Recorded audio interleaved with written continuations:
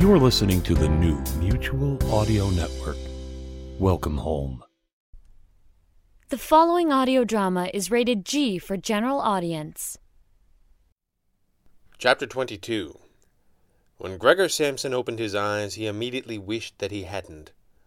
It was a sensation that an agent of the Red Panda could expect to experience more than once, but Samson never did get used to it. His head throbbed like it was on fire, and his right eye was almost swollen shut, but he could make out 3 man-sized shapes lurking just beyond the pool of light.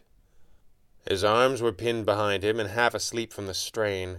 Samson knew at once they were handcuffed to the hard wooden chair he was slumped forward in. He tried to peer around as best he could, but the only light in the room was from a single bulb burning high over his head. There was a strange, acrid smell in the air, full of must, but stale and almost lost to sense. Were Samson a less experienced investigator, or were he not struggling to analyze every minute detail for some advantage, he might have never noticed it. One of the men stepped forward into the light. His footsteps echoed against the hard cement floor as if the room were much bigger than it looked. A warehouse, maybe. The man was perhaps 40, with a wiry build and a cold smile frozen upon his thin lips. His suit and hat suggested one who was well placed, but not himself well off. He stopped 4 paces away from Samson and placed his hands upon his hips, as if exceedingly pleased with himself. "Hello, Mr. Grant. Remember us?" he said with a leer. "How could I forget?" Samson snarled in return. "What do you ladies want?" The wiry man scowled momentarily. "There is no need for that, Mr. Grant. I think you will find that this will be easier if you do not make me angry. Or if not easier, at least quicker, for which you will be very grateful." "Swell," Gregor spat. "Remind me to get you a nice fruit basket." The 2 other shapes in the darkness shifted uncomfortably. Evidently this was not how they expected things to play out, though for the moment Samson was at a loss as to how this helped him. The thin man pushed his hat back on his head and began again. "Mr. Grant, I represent a man of considerable influence." "Named Joshua Kane," Samson snapped. There was a moment's silence before he spoke again. "I'm sorry, did I break your concentration?" "What do you know about Mr. Kane?" one of the men in the shadows growled. The wiry man's head spun around in anger. Evidently he fancied himself in charge. Samson smiled.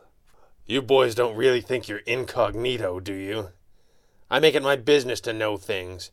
Your boss carries a lot of water in this town. You think I don't recognize his personal staff when they jump me and roll me into the back of a truck?"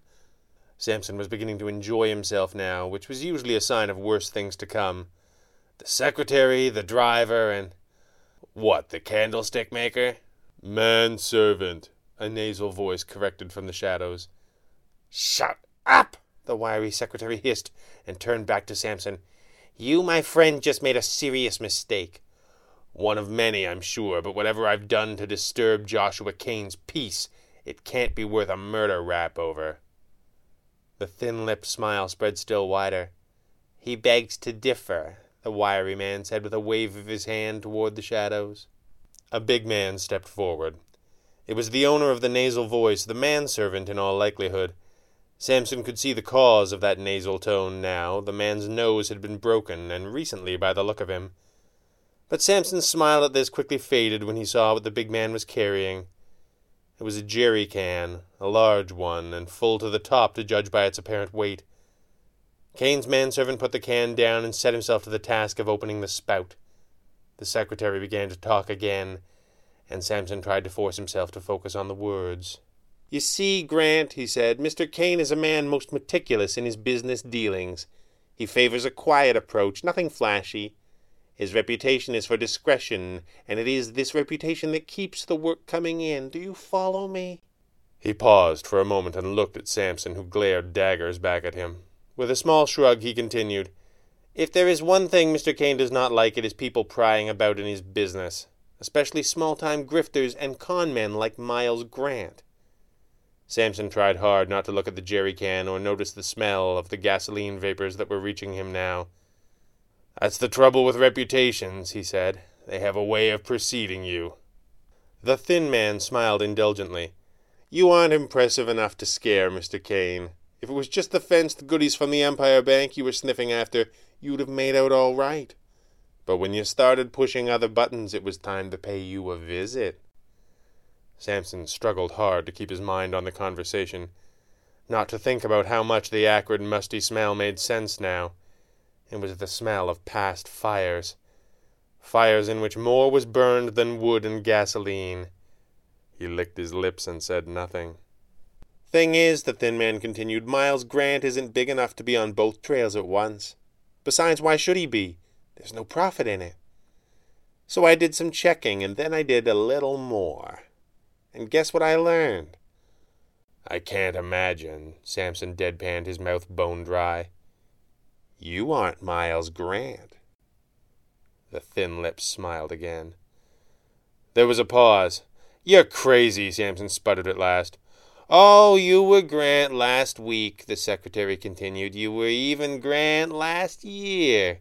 But you keep going back, and it ain't you. Not if you know where to look and just how to put the question. The thin lips pressed into something like a smile. And that's the sort of thing makes Mr. Kane real curious. And when he asks a question, I like to have the answer at the ready for him. Well, aren't you precious? Samson said, barely above a whisper.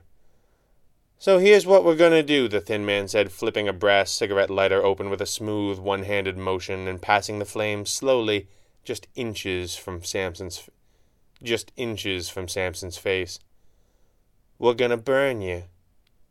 Not all at once, you understand, a bit at a time. Then we'll put you out and start again.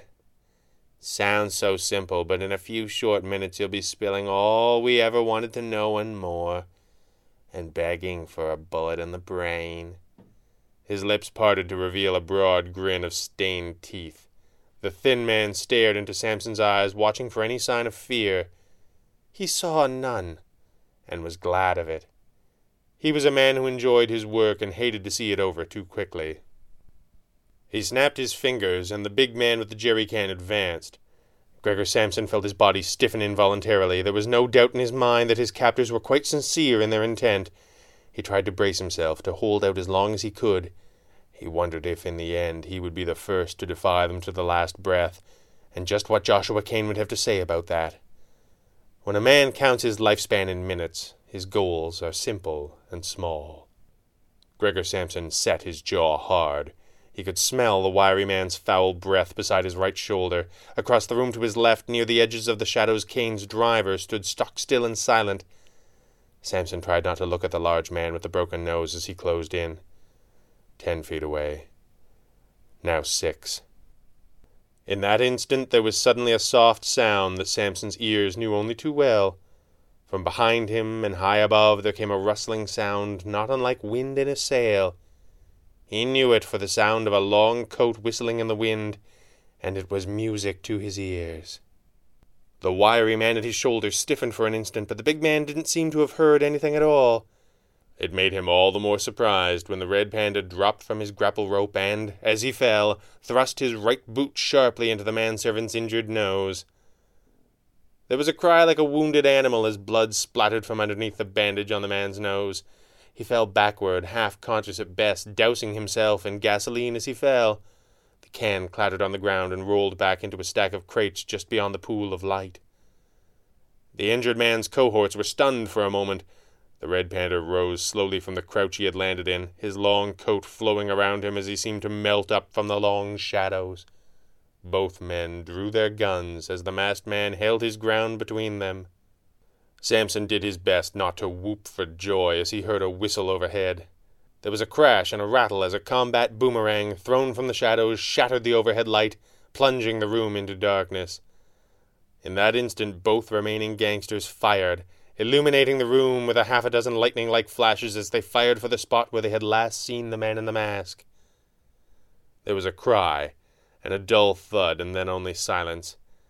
Samson could hear his own heart pounding in his ears and feel the hot, stinking breath of the man to his right. At last the wiry man could stand no more. "Dan!" he cried in a hoarse whisper laced with terror. "Did we get him?" There was only silence. The wiry man took half-a-dozen steps slowly into the darkness. "Dan!" he asked again. A moment later a quivering hand held forth a small flame from a brass cigarette lighter. "Dan?" he asked again. He could see almost nothing by the light of the flame, but he saw the prone form of Kane's driver lying not far from where the man with the jerry-can had fallen, and he did not have to wonder at what had happened. In their rush to gun down the mystery man standing between them, they had both fired wildly in the dark, and it was a miracle that either was still alive to tell the tale. From somewhere high above there came a laugh that rang in the air like a battle cry. The red panda was still out there, waiting for him. It was less than a second later that he remembered that things were much worse than he had thought. He did not hear the flying squirrel land. He had no idea where she had come from. But in the instant that he first became aware of her presence, she had already grabbed his gun arm and broken it at the elbow as if it were a dry twig. The wiry man screamed in agony, and in the second that followed, the darkness was suddenly dispelled by a bright wall of orange flame behind him. The brass lighter, dropped at the moment he was attacked, had found the spreading pool of gasoline. The man turned to the flames just long enough to see that the prone forms of both of his companions were burning, consumed just as they had destroyed so many others, though with the undeserved mercy of unconsciousness. He turned back to face his attacker alone, unarmed and crippled. He clutched his shattered arm with his left and stared wildly. He saw the flying squirrel waiting for him to make a move, the spreading flames reflected in her goggles and a cruel smile playing about her lips. He turned and bolted as fast as he could in the opposite direction. No matter that the door was the other way, that the flames had spread from crate to crate, had found the rafters, and were spreading through the tinderbox of a building with a roar like thunder. Running was the only thought that occupied his being. Chasing him down was the only thought in the masked girl's mind, until the shout of the red panda brought her back. "We need him! He's the last one left!" she protested as she turned.